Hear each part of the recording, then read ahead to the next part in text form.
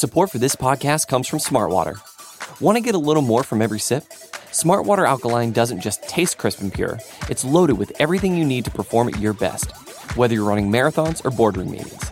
Elevate how you hydrate and pick up a Smartwater Alkaline today. To learn more, visit drinksmartwater.com. June 24th. Mr. Blake and I took a long drive in an open carriage. We both felt beneficially the blessed influence of the soft summer air. I dined with him at the hotel. To my great relief, for I found him in an overwrought, overexcited state this morning, he had 2 hours sound sleep on the sofa after dinner. If he has another bad night now, I am not afraid of the consequences. June 25th, Monday. The day of the experiment. It is 5 o'clock in the afternoon. We have just arrived at the house. The first and foremost question is the question of Mr. Blake's health.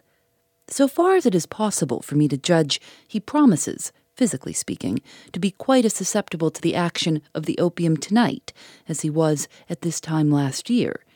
He is, this afternoon, in a state of nervous sensitiveness, which just stops short of nervous irritation. He changes color readily, his hand is not quite steady, and he starts at chance noises and unexpected appearances of persons and things. These results have all been produced by deprivation of sleep, which is in its turn the nervous consequence of a sudden cessation in the habit of smoking, after that habit has been carried to an extreme. Here are the same causes at work again, which operated last year, and here are, apparently, the same effects. Will the parallel still hold good when the final test has been tried? The events of the night must decide. While I write these lines, Mr. Blake is amusing himself at the billiard table in the inner hall, practicing different strokes in the game, as he was accustomed to practice them when he was a guest in this house in June last. I have brought my journal here, partly with a view to occupying the idle hours which I am sure to have on my hands between this and tomorrow morning, partly in the hope that something may happen which it may be worth my while to place on record at the time. Have I omitted anything thus far? A glance at yesterday's entry shows me that I have forgotten to note the arrival of the morning's post. Let me set this right before I close these leaves for the present and join Mr. Blake. I received a few lines then, yesterday, from Miss Verinder. She has arranged to travel by the afternoon train, as I recommended. Mrs. Merridew has insisted on accompanying her. The note hints that the old lady's generally excellent temper is a little ruffled and requests all due indulgence for her in consideration of her age and her habits. I will endeavor, in my relations with Mrs. Merridew, to emulate the moderation which Betteridge displays in his relations with me. He received us today arrayed in his best black suit and his stiffest white cravat. Whenever he looks my way, he remembers that I have not read Robinson Crusoe since I was a child, and he respectfully pities me. Yesterday, also, Mr. Blake had the lawyer's answer. Mr. Bruff accepts the invitation under protest. It is, he thinks, clearly necessary that a gentleman possessed of the average allowance of common sense should accompany Miss Verinder to the scene of what we will venture to call the proposed exhibition. For want of a better escort, Mr. Bruff himself will be that gentleman. So here is poor Miss Verinder provided with 2 chaperones. It is a relief to think that the opinion of the world must surely be satisfied with this. Nothing has been heard of Sergeant Cuff. He is no doubt still in Ireland. We must not expect to see him tonight. Betteridge has just come in to say that Mr. Blake has asked for me. I must lay down my pen for the present. 7 o'clock. We have been all over the refurnished rooms and staircases again, and we have had a pleasant stroll in the shrubbery, which was Mr. Blake's favorite walk when he was here last. In this way, I hope to revive the old impressions of places and things as vividly as possible in his mind. We are now going to dine exactly at the hour at which the birthday dinner was given last year. My object, of course, is a purely medical one in this case. The laudanum must find the process of digestion as nearly as may be where the laudanum found it last year. At a reasonable time after dinner, I propose to lead the conversation back again, as naturally as I can, to the subject of the diamond, and of the Indian conspiracy to steal it. When I have filled his mind with these topics, I shall have done all that it is in my power to do before the time comes for giving him the second dose. 8:30. I have only this moment found an opportunity of attending to the most important duty of all, the duty of looking in the family medicine chest for the laudanum which Mr. Candy used last year. 10 minutes since, I caught Betteridge at an unoccupied moment and told him what I wanted. Without a word of objection, without so much as an attempt to produce his pocketbook, he led the way, making allowances for me at every step, to the storeroom in which the medicine chest is kept. I discovered the bottle, carefully guarded by a glass stopper tied over with leather. The preparation which it contained was, as I had anticipated, the common tincture of opium. Finding the bottle still well filled, I have resolved to use it in preference to employing either of the two preparations with which I had taken care to provide myself in case of emergency. The question of the quantity which I am to administer presents certain difficulties. I have thought it over and have decided on increasing the dose. My notes inform me that Mr. Candy only administered 25 minims. This is a small dose to have produced the results which followed, even in the case of a person so sensitive as Mr. Blake. I think it is highly probable that Mr. Candy gave more than he supposed himself to have given, knowing, as I do, that he has a keen relish of the pleasures of the table, and that he measured out the laudanum on the birthday after dinner. In any case, I shall run the risk of enlarging the dose to 40 minims. On this occasion, Mr. Blake knows beforehand that he is going to take the laudanum, which is equivalent, physiologically speaking, to his having, unconsciously to himself, a certain capacity in him to resist the effects. If my view is right, a larger quantity is therefore imperatively required, this time, to repeat the results which the smaller quantity produced last year. 10 o'clock. The witnesses, or the company, which shall I call them, reached the house an hour since. A little before 9 o'clock, I prevailed on Mr. Blake to accompany me to his bedroom, stating, as a reason, that I wished him to look round it for the last time, in order to make quite sure that nothing had been forgotten in the refurnishing of the room. I had previously arranged with Betteridge that the bedchamber prepared for Mr. Bruff should be the next room to Mr. Blake's, and that I should be informed of the lawyer's arrival by a knock at the door. 5 minutes after the clock in the hall had struck 9, I heard the knock, and going out immediately, met Mr. Bruff in the corridor. My personal appearance, as usual, told against me. Mr. Bruff's distrust looked at me plainly enough out of Mr. Bruff's eyes. Being well used to producing this effect on strangers, I did not hesitate a moment in saying what I wanted to say, before the lawyer found his way into Mr. Blake's room. "You have travelled here, I believe, in company with Mrs. Merridew and Miss Verinder," I said. "Yes," answered Mr. Bruff, as dryly as might be. "Miss Verinder has probably told you that I wish her presence in the house, and Mrs. Merridew's presence, of course, to be kept a secret from Mr. Blake until my experiment on him has been tried first." "I know that I am to hold my tongue, sir," said Mr. Bruff impatiently. "Being habitually silent on the subject of human folly, I am all the readier to keep my lips closed on this occasion. Does that satisfy you?" I bowed, and left Betteridge to show him to his room. Betteridge gave me one look at parting, which said, as if in so many words, "You have caught a Tartar, Mr. Jennings, and the name of him is Bruff." It was next necessary to get the meeting over with the two ladies. I descended the stairs a little nervously, I confess, on my way to Miss Verinder's sitting room. The gardener's wife, charged with looking after the accommodation of the ladies, met me in the first-floor corridor. This excellent woman treats me with an excessive civility which is plainly the offspring of downright terror. She stares, trembles, and curtsies whenever I speak to her. On my asking for Miss Verinder, she stared, trembled, and would no doubt have curtsied next if Miss Verinder herself had not cut that ceremony short by suddenly opening up her sitting-room door. "Is that Mr. Jennings?" she asked. Before I could answer, she came out eagerly to speak to me in the corridor. We met under the light of a lamp on a bracket. At the first sight of me, Miss Verinder stopped and hesitated. She recovered herself instantly, colored for a moment, and then with a charming frankness offered me her hand. "I can't treat you like a stranger, Mr. Jennings," she said. "Oh, if you only knew how happy your letters have made me." She looked at my ugly, wrinkled face with a bright gratitude so new to me in my experience of my fellow creatures that I was at a loss how to answer her. Nothing had prepared me for her kindness and her beauty. The misery of many years has not hardened my heart, thank God. I was as awkward and as shy with her as if I had been a lad in my teens. "Where is he now?" she asked, giving free expression in her one dominant interest, the interest in Mr. Blake.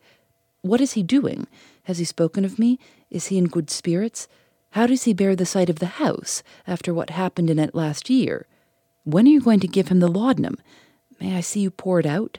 I am so interested. I am so excited. I have 10,000 things to say to you, and they all crowd together so that I don't know what to say first. Do you wonder at the interest I take in this?" "No," I said. "I venture to think that I thoroughly understand it." She was far above the paltry affectation of being confused. She answered me as she might have answered a brother or a father.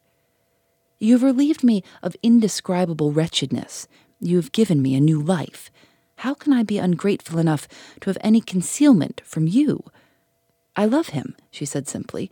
"I have loved him from first to last, even when I was wronging him in my own thoughts, even when I was saying the hardest and the cruelest words to him. Is there any excuse for me in that? I hope there is. I am afraid it is the only excuse I have. When tomorrow comes and he knows that I am in the house, do you think—" She stopped again and looked at me very earnestly. "When tomorrow comes," I said, "I think you have only to tell him what you have just told me." Her face brightened. She came a step nearer to me. Her fingers trifled nervously with a flower which I had picked in the garden, and which I had put into the buttonhole of my coat. "You have seen a great deal of him lately," she said. "Have you really and truly seen that?" "Really and truly," I answered. "I am quite certain of what will happen tomorrow. I wish I could feel as certain of what will happen tonight." At that point in the conversation, we were interrupted by the appearance of Betteridge with the tea-tray. He gave me another significant look as he passed on into the sitting-room. Aye, make your hay while the sun shines. The Tartar's upstairs, Mr. Jennings. The Tartar's upstairs." We followed him into the room. A little old lady in a corner, very nicely dressed and very deeply absorbed over a smart piece of embroidery, dropped her work in her lap and uttered a faint little scream at the first sight of my complexion and my piebald hair. "Mrs. Merridew," said Miss Verinder, "this is Mr. Jennings." "I beg Mr. Jennings' pardon," said the old lady, looking at Miss Verinder and speaking at me.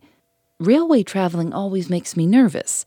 I am endeavoring to quiet my mind by occupying myself as usual. I don't know whether my embroidery is out of place on this extraordinary occasion. If it interferes with Mr. Jennings' medical views, I shall be happy to put it away, of course." I hastened to sanction the presence of the embroidery exactly as I had sanctioned the absence of the burst buzzard and the Cupid's wing. Mrs. Merridew made an effort, a grateful effort, to look at my hair. No, it was not to be done. Mrs. Merridew looked back again at Miss Verinder.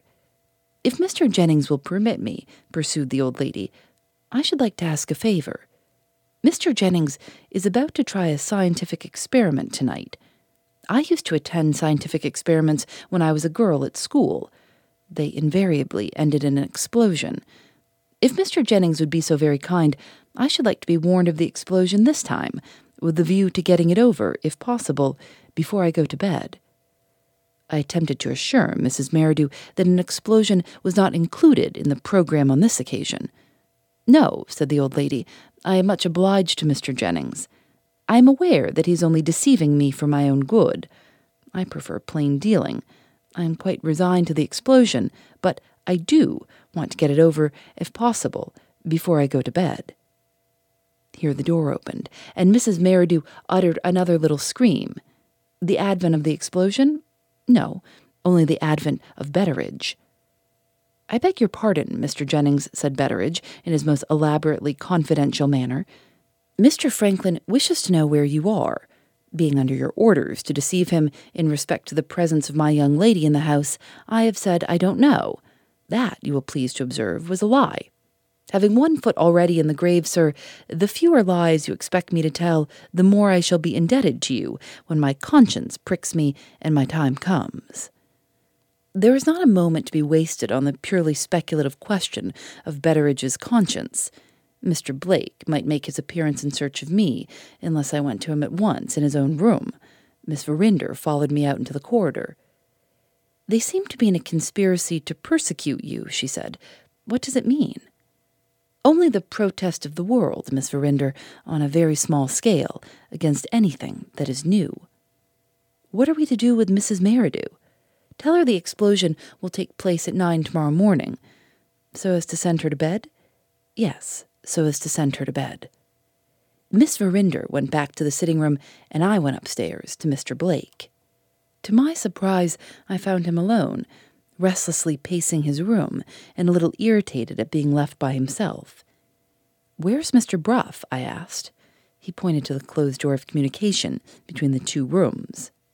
Mr. Bruff had looked in on him for a moment, had attempted to renew his protest against our proceedings, and had once more failed to produce the smallest impression on Mr. Blake. Upon this, the lawyer had taken refuge in a black leather bag filled to bursting with professional papers.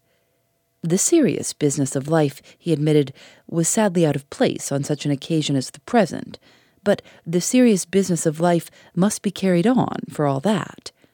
Mr. Blake would perhaps kindly make allowance for the old-fashioned habits of a practical man.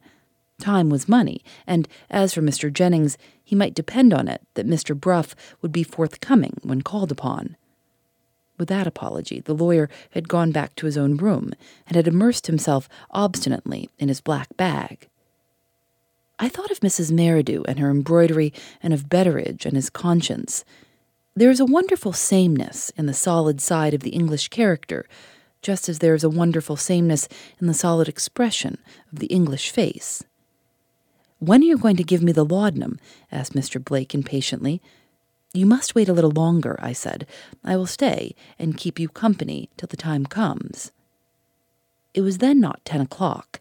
Inquiries which I had made at various times of Betteridge and Mr. Blake had led me to the conclusion that the dose of laudanum given by Mr. Candy could not possibly have been administered before 11.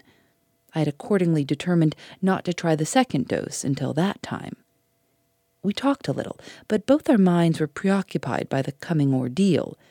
The conversation soon flagged, then dropped altogether. Mr. Blake idly turned over the books on his bedroom table. I had taken the precaution of looking at them when we first entered the room.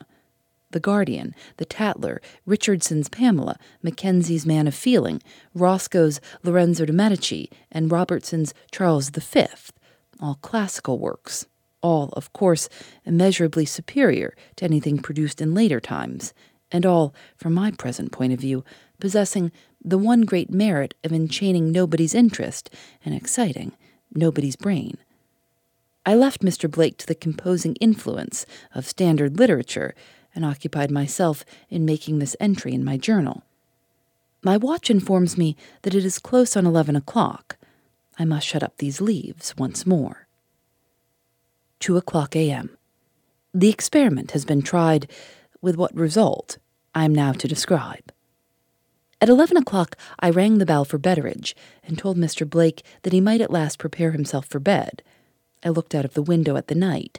It was mild and rainy, resembling, in this respect, the night of the birthday, the 21st of June last year. Without professing to believe in omens, it was at least encouraging to find no direct nervous influences, no stormy or electric perturbations in the atmosphere. Betteridge joined me at the window and mysteriously put a little slip of paper into my hand. It contained these lines: Mrs. Meridew has gone to bed on the distinct understanding that the explosion is to take place at 9 tomorrow morning, and that I am not to stir out of this part of the house until she comes and sets me free. She has no idea that the chief scene of the experiment is my sitting room, or she would have remained in it for the whole night. I am alone and very anxious. Pray, let me see you measure out the laudanum. I want to have something to do with it, even in the unimportant character of a mere looker-on. R.V. I followed Betteridge out of the room and told him to remove the medicine chest into Miss Verinder's sitting room. The order appeared to take him completely by surprise. He looked as if he suspected me of some occult medical design on Miss Verinder. Might I presume to ask, he said, what my young lady and the medicine chest have got to do with each other? Stay in the sitting room, and you will see. Betteridge appeared to doubt his own unaided capacity to superintend me effectually on an occasion when a medicine chest was included in the proceedings. Is there any objection, sir, he asked, to taking Mr. Bruff into this part of the business? Quite the contrary. I am now going to ask Mr. Bruff to accompany me downstairs. Betteridge withdrew to fetch the medicine chest without another word. I went back into Mr. Blake's room and knocked at the door of communication. Mr. Bruff opened it with his papers in his hand, immersed in law, impenetrable to medicine. I am sorry to disturb you, I said, but I am going to prepare the laudanum for Mr. Blake, and I must request you to be present and to see what I do. Yes, said Mr. Bruff, with 9/10 of his attention riveted on his papers, and with 1/10 unwillingly accorded to me. Anything else? I must trouble you to return here with me, and to see me administer the dose. Anything else? One thing more. I must put you to the inconvenience of remaining in Mr. Blake's room, and of waiting to see what happens. Oh, very good, said Mr. Bruff. My room, or Mr. Blake's room, it doesn't matter which. I can go on with my papers anywhere, unless you object, Mr. Jennings, to my importing that amount of common sense into the proceedings. Before I could answer, Mr. Blake addressed himself to the lawyer, speaking from his bed. Do you really mean to say that you don't feel any interest in what we're going to do? He asked. Mr. Bruff, you have no more imagination than a cow. A cow is a very useful animal, Mr. Blake, said the lawyer. With that reply, he followed me out of the room, still keeping his papers in his hand. We found Miss Verinder, pale and agitated, restlessly pacing her sitting room from end to end. At a table in a corner stood Betteridge, on guard over the medicine chest. Mr. Bruff sat down on the first chair that he could find, and, emulating the usefulness of the cow, plunged back again into his papers on the spot. Miss Verinder drew me aside and reverted instantly to her one all-absorbing interest, her interest in Mr. Blake. How is he now? She asked. Is he nervous? Is he out of temper? Do you think it will succeed? Are you sure it will do no harm? Quite sure. Come and see me measure it out.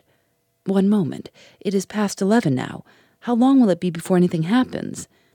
It is not easy to say. An hour, perhaps. I suppose the room must be dark, as it was last year. Certainly. I shall wait in my bedroom, just as I did before. I shall keep the door a little way open. It was a little way open last year. I will watch the sitting-room door, and the moment it moves, I will blow out my light. It all happened in that way on my birthday night, and it must all happen again in the same way, mustn't it? Are you sure you can control yourself, Miss Verinder? In his interests, I can do anything, she answered fervently. One look at her face told me that I could trust her. I addressed myself again to Mr. Bruff. I must trouble you to put your papers aside for a moment, I said. Oh, certainly. He got up with a start, as if I had disturbed him at a particularly interesting place, and followed me to the medicine chest. There, deprived of the breathless excitement incidental to the practice of his profession, he looked at Betteridge and yawned wearily. Miss Verinder joined me with a glass jug of cold water, which she had taken from a side table. Let me pour out the water, she whispered. I must have a hand in it. I measured out the 40 minims from the bottle and poured the laudanum into a medicine glass.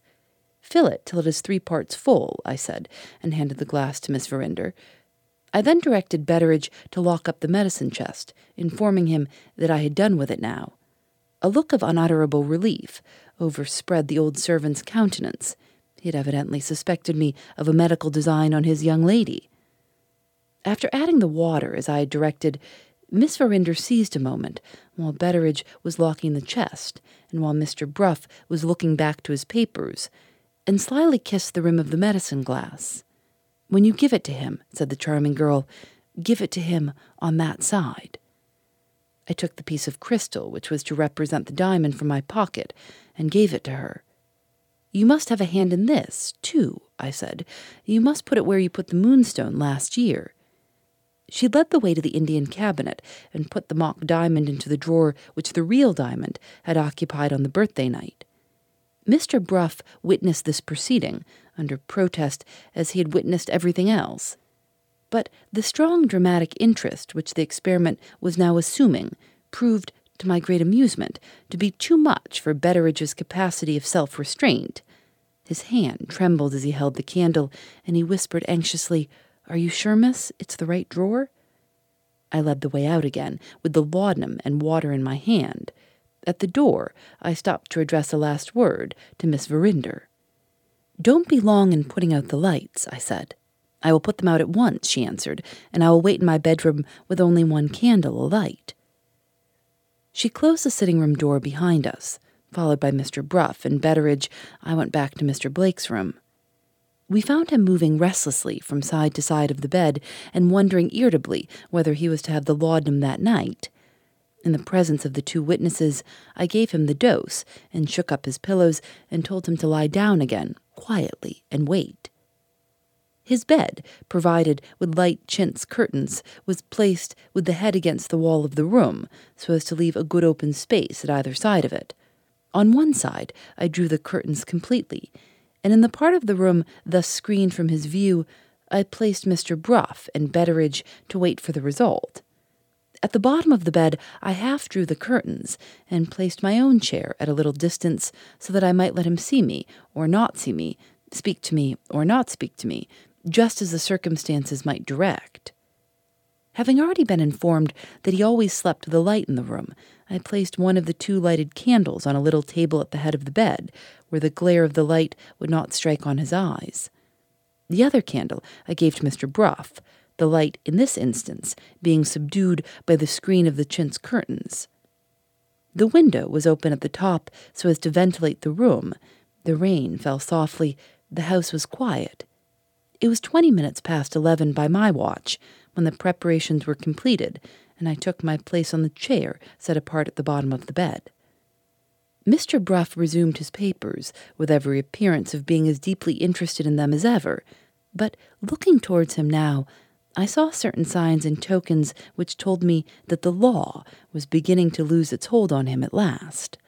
The suspended interest of the situation in which we were now placed was slowly asserting its influence even on his unimaginative mind. As for Betteridge, consistency of principle and dignity of conduct had become, in his case, mere empty words.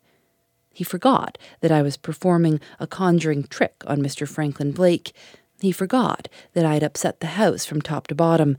He forgot that I had not read Robinson Crusoe since I was a child. "For the Lord's sake, sir," he whispered to me, "tell us when it will begin to work." "Not before midnight," I whispered back. "Say nothing, and sit still." Betteridge dropped to the lowest depth of familiarity with me, without a struggle to save himself. He answered by a wink. Looking next towards Mr. Blake, I found him as restless as ever in his bed, fretfully wondering why the influence of the laudanum had not begun to assert itself yet. To tell him, in his present humour, that the more he fidgeted and wondered, the longer he would delay the result for which we were now waiting, would have been simply useless. The wiser course to take was to dismiss the idea of the opium from his mind by leading him insensibly to think of something else. With this view, I encouraged him to talk to me, contriving so to direct the conversation on my side as to lead it back again to the subject which had engaged us earlier in the evening, the subject of the diamond. I took care to revert to those portions of the story of the Moonstone which related to the transport of it from London to Yorkshire, to the risk which Mr. Blake had run in removing it from the bank at Frizzing Hall, and to the unexpected appearance of the Indians at the house on the evening of the birthday. And I purposely assumed, in referring to these events, to have misunderstood much of what Mr. Blake himself had told me a few hours since. In this way, I set him talking on the subject with which it was now vitally important to fill his mind, without allowing him to suspect that I was making him talk for a purpose. Little by little, he became so interested in putting me right that he forgot to fidget in the bed. His mind was far away from the question of the opium at the all-important time when his eyes first told me that the opium was beginning to lay its hold on his brain. I looked at my watch. It wanted 5 minutes to 12 when the symptoms of the working of the laudanum first showed themselves to me. At this time, no unpracticed eyes would have detected any change in him, but as the minutes of the new morning wore away, the swiftly subtle progress of the influence began to show itself more plainly. The sublime intoxication of opium gleamed in his eyes. The dew of a stealthy perspiration began to glisten on his face. In 5 minutes more, the talk, which he still kept up with me, failed in coherence. He held steadily to the subject of the diamond, but he ceased to complete his sentences. A little later, the sentences dropped to single words. Then there was an interval of silence. Then he sat up in bed. Then, still busy with the subject of the diamond, he began to talk again, not to me, but to himself. That change told me that the first stage in the experiment was reached. The stimulant influence of the opium had got him. The time now was 23 minutes past 12. The next half hour, at most, would decide the question of whether he would or would not get up from his bed and leave the room. In the breathless interest of watching him, in the unutterable triumph of seeing the first result of the experiment declare itself in the manner and nearly at the time which I had anticipated, I had utterly forgotten the two companions of my night vigil. Looking towards them now, I saw the law, as represented by Mr. Bruff's papers, lying unheeded on the floor. Mr. Bruff himself was looking eagerly through a crevice left in the imperfectly drawn curtains of the bed. And Betteridge, oblivious of all respect for social distinctions, was peeping over Mr. Bruff's shoulder. They both started back on finding that I was looking at them, like two boys caught by their schoolmaster in a fault. I signed to them to take off their boots quietly, as I was taking off mine. If Mr. Blake gave us a chance of following him, it was vitally necessary to follow him without a noise. 10 minutes passed, and nothing happened. Then he suddenly threw the bedclothes off him. He put one leg out of bed. He waited. "I wish I had never taken it out of the bank," he said to himself. "It was safe in the bank." My heart throbbed fast, and pulses at my temples beat furiously. The doubt about the safety of the diamond was, once more, the dominant impression in his brain. On that one pivot, the whole success of the experiment turned. The prospect thus suddenly opened before me was too much for my shattered nerves. I was obliged to look away from him, or I should have lost my self-control. There was another interval of silence.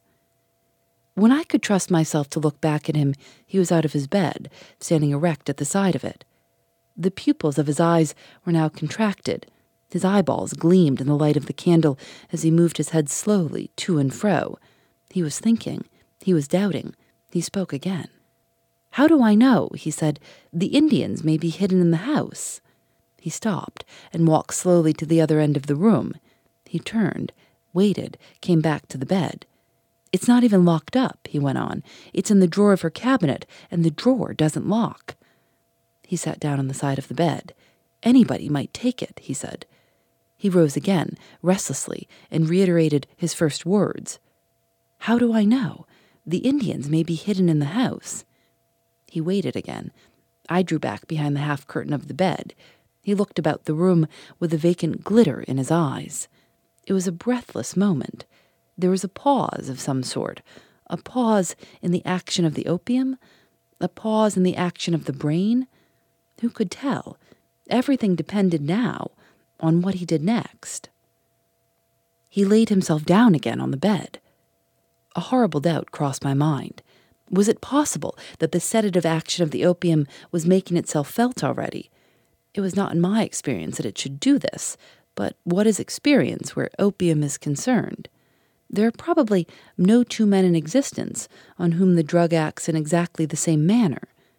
Was some constitutional peculiarity in him, feeling the influence in some new way? Were we to fail on the very brink of success? No, he got up again abruptly. "How the devil am I to sleep," he said, "with this on my mind?" He looked at the light burning on the table at the head of his bed. After a moment, he took the candle in his hand. I blew out the second candle burning behind the closed curtains. I drew back with Mr. Bruff and Betteridge into the farthest corner by the bed. I signed to them to be silent as if their lives had depended on it. We waited, seeing and hearing nothing. We waited, hidden from him by the curtains. The light, which he was holding on the other side of us, moved suddenly. The next moment he passed us, swift and noiseless, with the candle in his hand. He opened the bedroom door and went out. We followed him along the corridor. We followed him down the stairs. We followed him along the second corridor. He never looked back. He never hesitated. He opened the sitting room door and went in, leaving it open behind him. The door was hung, like all the other doors in the house, on large old-fashioned hinges. When it was opened, a crevice was opened between the door and the post. I signed to my two companions to look through this, so as to keep them from showing themselves. I placed myself outside the door, also on the opposite side. A recess in the wall was at my left hand, in which I could instantly hide myself if he showed any signs of looking back into the corridor. He advanced to the middle of the room with the candle still in his hand. He looked about him, but he never looked back. I saw the door of Miss Verinder's bedroom standing ajar. She had put out her light. She controlled herself nobly. The dim white outline of her summer dress was all that I could see. Nobody who had not known it beforehand would have suspected that there was a living creature in the room. She kept back in the dark. Not a word, not a movement escaped her. It was now 10 minutes past 1. I heard through the dead silence the soft drip of the rain and the tremulous passage of the night air through the trees. After waiting irresolute for a minute or more in the middle of the room, he moved to the corner near the window where the Indian cabinet stood. He put his candle on top of the cabinet. He opened and shut one drawer after another until he came to the drawer in which the mock diamond was put. He looked into the drawer for a moment. Then he took the mock diamond out with his right hand. With the other hand, he took the candle from the top of the cabinet. He walked back a few steps towards the middle of the room and stood still again. Thus far, he had exactly repeated what he had done on the birthday night. Would his next proceeding be the same as the proceeding of last year? Would he leave the room? Would he go back now, as I believed he had gone back then, to his bedchamber? Would he show us what he had done with the diamond when he had returned to his own room? His first action, when he moved once more, proved to be an action which he had not performed when he was under the influence of the opium for the first time. He put the candle down on a table and wandered on a little towards the farther end of the room. There was a sofa there. He leaned heavily on the back of it with his left hand, then roused himself and returned to the middle of the room. I could now see his eyes. They were getting dull and heavy. The glitter in them was fast dying out. The suspense of the moment proved too much for Miss Verinder's self-control. She advanced a few steps, then stopped again. Mr. Bruff and Betteridge looked across the open doorway at me for the first time. The prevision of a coming disappointment was impressing itself on their minds as well as on mine. Still, so long as he stood where he was, there was hope. We waited in unutterable expectation to see what would happen next. The next event was decisive. He let the mock diamond drop out of his hand. It fell on the floor before the doorway, plainly visible to him and to everyone. He made no effort to pick it up. He looked down at it vacantly, and as he looked, his head sank on his breast. He staggered, roused himself for an instant, walked back unsteadily to the sofa, and sat down on it. He made a last effort. He tried to rise, and sank back. His head fell on the sofa cushions. It was then 25 minutes past 1 o'clock. Before I had put my watch back in my pocket, he was asleep. It was all over now. The sedative influence had got him. The experiment was at an end. I entered the room telling Mr. Bruff and Betteridge that they might follow me. There was no fear of disturbing him. We were free to move and speak. The first thing to settle, I said, is the question of what are we to do with him. He will probably sleep for the next 6 or 7 hours at least. It is some distance to carry him back to his own room. When I was younger, I could have done it alone, but my health and strength are not what they were. I am afraid I must ask you to help me. Before they could answer, Miss Verinder called to me softly. She met me at the door of her room with a light shawl and with the counterpane from her own bed. "Do you mean to watch him while he sleeps?" she asked. "Yes. I am not sure enough of the action of the opium in his case to be willing to leave him alone." She handed me the shawl and the counterpane. "Why should you disturb him?" she whispered. "Make his bed on the sofa. I can shut my door and keep in my room." It was infinitely the simplest and the safest way of disposing of him for the night. I mentioned the suggestion to Mr. Bruff and Betteridge, who both approved of my adopting it. In 5 minutes I had laid him comfortably on the sofa and had covered him lightly with the counterpane and the shawl. Miss Verinder wished us good night and closed the door. At my request, we three then drew round the table in the middle of the room, on which the candle was still burning and on which writing materials were placed. "Before we separate," I began, "I have a word to say about the experiment which has been tried tonight. 2 distinct objects were to be gained by it. The first of these objects was to prove that Mr. Blake entered this room and took the diamond last year, acting unconsciously and irresponsibly under the influence of opium. After what you have both seen, are you both satisfied so far?" They answered me in the affirmative, without a moment's hesitation. "The second object," I went on, "was to discover what he did with the diamond after he was seen by Miss Verinder to leave her sitting room with the jewel in his hand on the birthday night. The gaining of this object depended, of course, on his still continuing exactly to repeat his proceedings of last year. He has failed to do that, and the purpose of the experiment is defeated accordingly.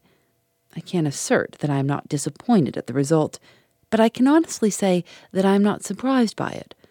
I told Mr. Blake from the first that our complete success in this matter depended on our completely reproducing in him the physical and moral conditions of last year, and I warned him that this was the next thing to a downright impossibility.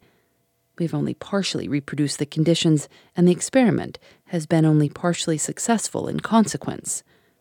It is also possible that I may have administered too large a dose of laudanum, but I myself look upon the first reason that I have given as the true reason why we have to lament a failure, as well as to rejoice over a success." After saying those words, I put the writing materials before Mr. Bruff and asked him if he had any objection, before we separated for the night, to draw out and sign a plain statement of what he had seen. He at once took the pen and produced the statement with the fluent readiness of a practised hand. "I owe you this," he said, signing the paper, "as some atonement for what passed between us earlier in the evening. I beg your pardon, Mr. Jennings, for having doubted you. You have done Franklin Blake an inestimable service. In our legal phrase, you have proved your case." Betteridge's apology was characteristic of the man. "Mr. Jennings," he said, "when you read Robinson Crusoe again, which I strongly recommend you to do, you will find that he never scruples to acknowledge it when he turns out to have been in the wrong. Please to consider me, sir, as doing what Robinson Crusoe did on the present occasion." With those words he signed the paper in his turn. Mr. Bruff took me aside as we rose from the table. "One word about the diamond," he said. "Your theory is that Franklin Blake hid the Moonstone in his room. My theory is that the Moonstone is in the possession of Mr. Luker's bankers in London. We won't dispute which of us is right. We will only ask which of us is in a position to put his theory to the test." "The test, in my case," I answered, "has been tried tonight and has failed." "The test in my case," rejoined Mr. Bruff, "is still in process of trial. For the last 2 days I have had a watch set for Mr. Luker at the bank, and I shall cause that watch to be continued to the last day of the month. I know that he must take the diamond himself out of his banker's hands, and I am acting on the chance that the person who has pledged the diamond may force him to do this by redeeming the pledge. In that case, I may be able to lay my hand on the person. If I succeed, I clear up the mystery exactly at the point where the mystery baffles us now. Do you admit that so far?" I admitted it readily. "I'm going back to town by the morning train," pursued the lawyer. "I may hear when I return that a discovery has been made, and it may be of the greatest importance that I should have Franklin Blake at hand to appeal to, if necessary. I intend to tell him, as soon as he wakes, that he must return with me to London. After all that has happened, may I trust to your influence to back me?" "Certainly," I said. Mr. Bruff shook hands with me and left the room. Betteridge followed him out. I went to the sofa to look at Mr. Blake. He had not moved since I had laid him down and made his bed. He lay locked in a deep and quiet sleep. While I was still looking at him, I heard the bedroom door softly opened. Once more Miss Verinder appeared on the threshold in her pretty summer dress. "Do me a last favor," she whispered. "Let me watch him with you." I hesitated, not in the interests of propriety, only in the interest of her night's rest. She came close to me and took my hand. "I can't sleep. I can't even sit still in my own room," she said. "Oh, Mr. Jennings, if you were me, only think how you would long to sit and look at him. Say yes, do." Is it necessary to mention that I gave way? Surely not. She drew a chair to the foot of the sofa. She looked at him in a silent ecstasy of happiness till the tears rose in her eyes. She dried her eyes and said she would fetch her work. She fetched her work and never did a single stitch of it. It lay in her lap. She was not even able to look away from him long enough to thread her needle. I thought of my own youth. I thought of the gentle eyes which had once looked love at me. In the heaviness of my heart, I turned to my journal for relief and wrote in it what is written here. So we kept our watch together in silence, one of us absorbed in his writing, the other absorbed in her love. Hour after hour he lay in his deep sleep. The light of the new day grew and grew in the room, and still he never moved. Toward 6 o'clock, I felt the warning which told me that my pains were coming back. I was obliged to leave her alone with him for a little while. I said I would go upstairs and fetch another pillow for him out of his room. It was not a long attack this time. In a little while I was able to venture back and let her see me again. I found her at the head of the sofa when I returned. She was just touching his forehead with her lips. I shook my head as soberly as I could and pointed to her chair. She looked back at me with a bright smile and a charming color in her face. "You would have done it," she whispered, "in my place." It is just 8 o'clock. He is beginning to move for the first time. Miss Verinder is kneeling by the side of the sofa. She has so placed herself that when his eyes first open, they must open on her face. Shall I leave them together? Yes. 11 o'clock. The house is empty again. They have arranged it among themselves. They've all gone to London by the 10 o'clock train. My brief dream of happiness is over. I have awakened again to the realities of my friendless and lonely life. I dare not trust myself to write down the kind words that have been said to me especially by Miss Verinder and Mr. Blake. Besides, it is needless. Those words will come back to me in my solitary hours and will help me through what is left of the end of my life. Mr. Blake is to write and tell me what happens in London. Miss Verinder is to return to Yorkshire in the autumn, for her marriage, no doubt, and I am to take a holiday and be a guest in the house. Oh me, how I felt as the grateful happiness looked at me out of her eyes, and the warm pressure of her hand said, "This is your doing." My poor patients are waiting for me, back again this morning to the old routine, back again tonight to the dreadful alternative between the opium and the pain. God be praised for his mercy. I have seen a little sunshine. I have had a happy time. Phoebe Reads a Mystery is recorded in the studios of North Carolina Public Radio, WUNC.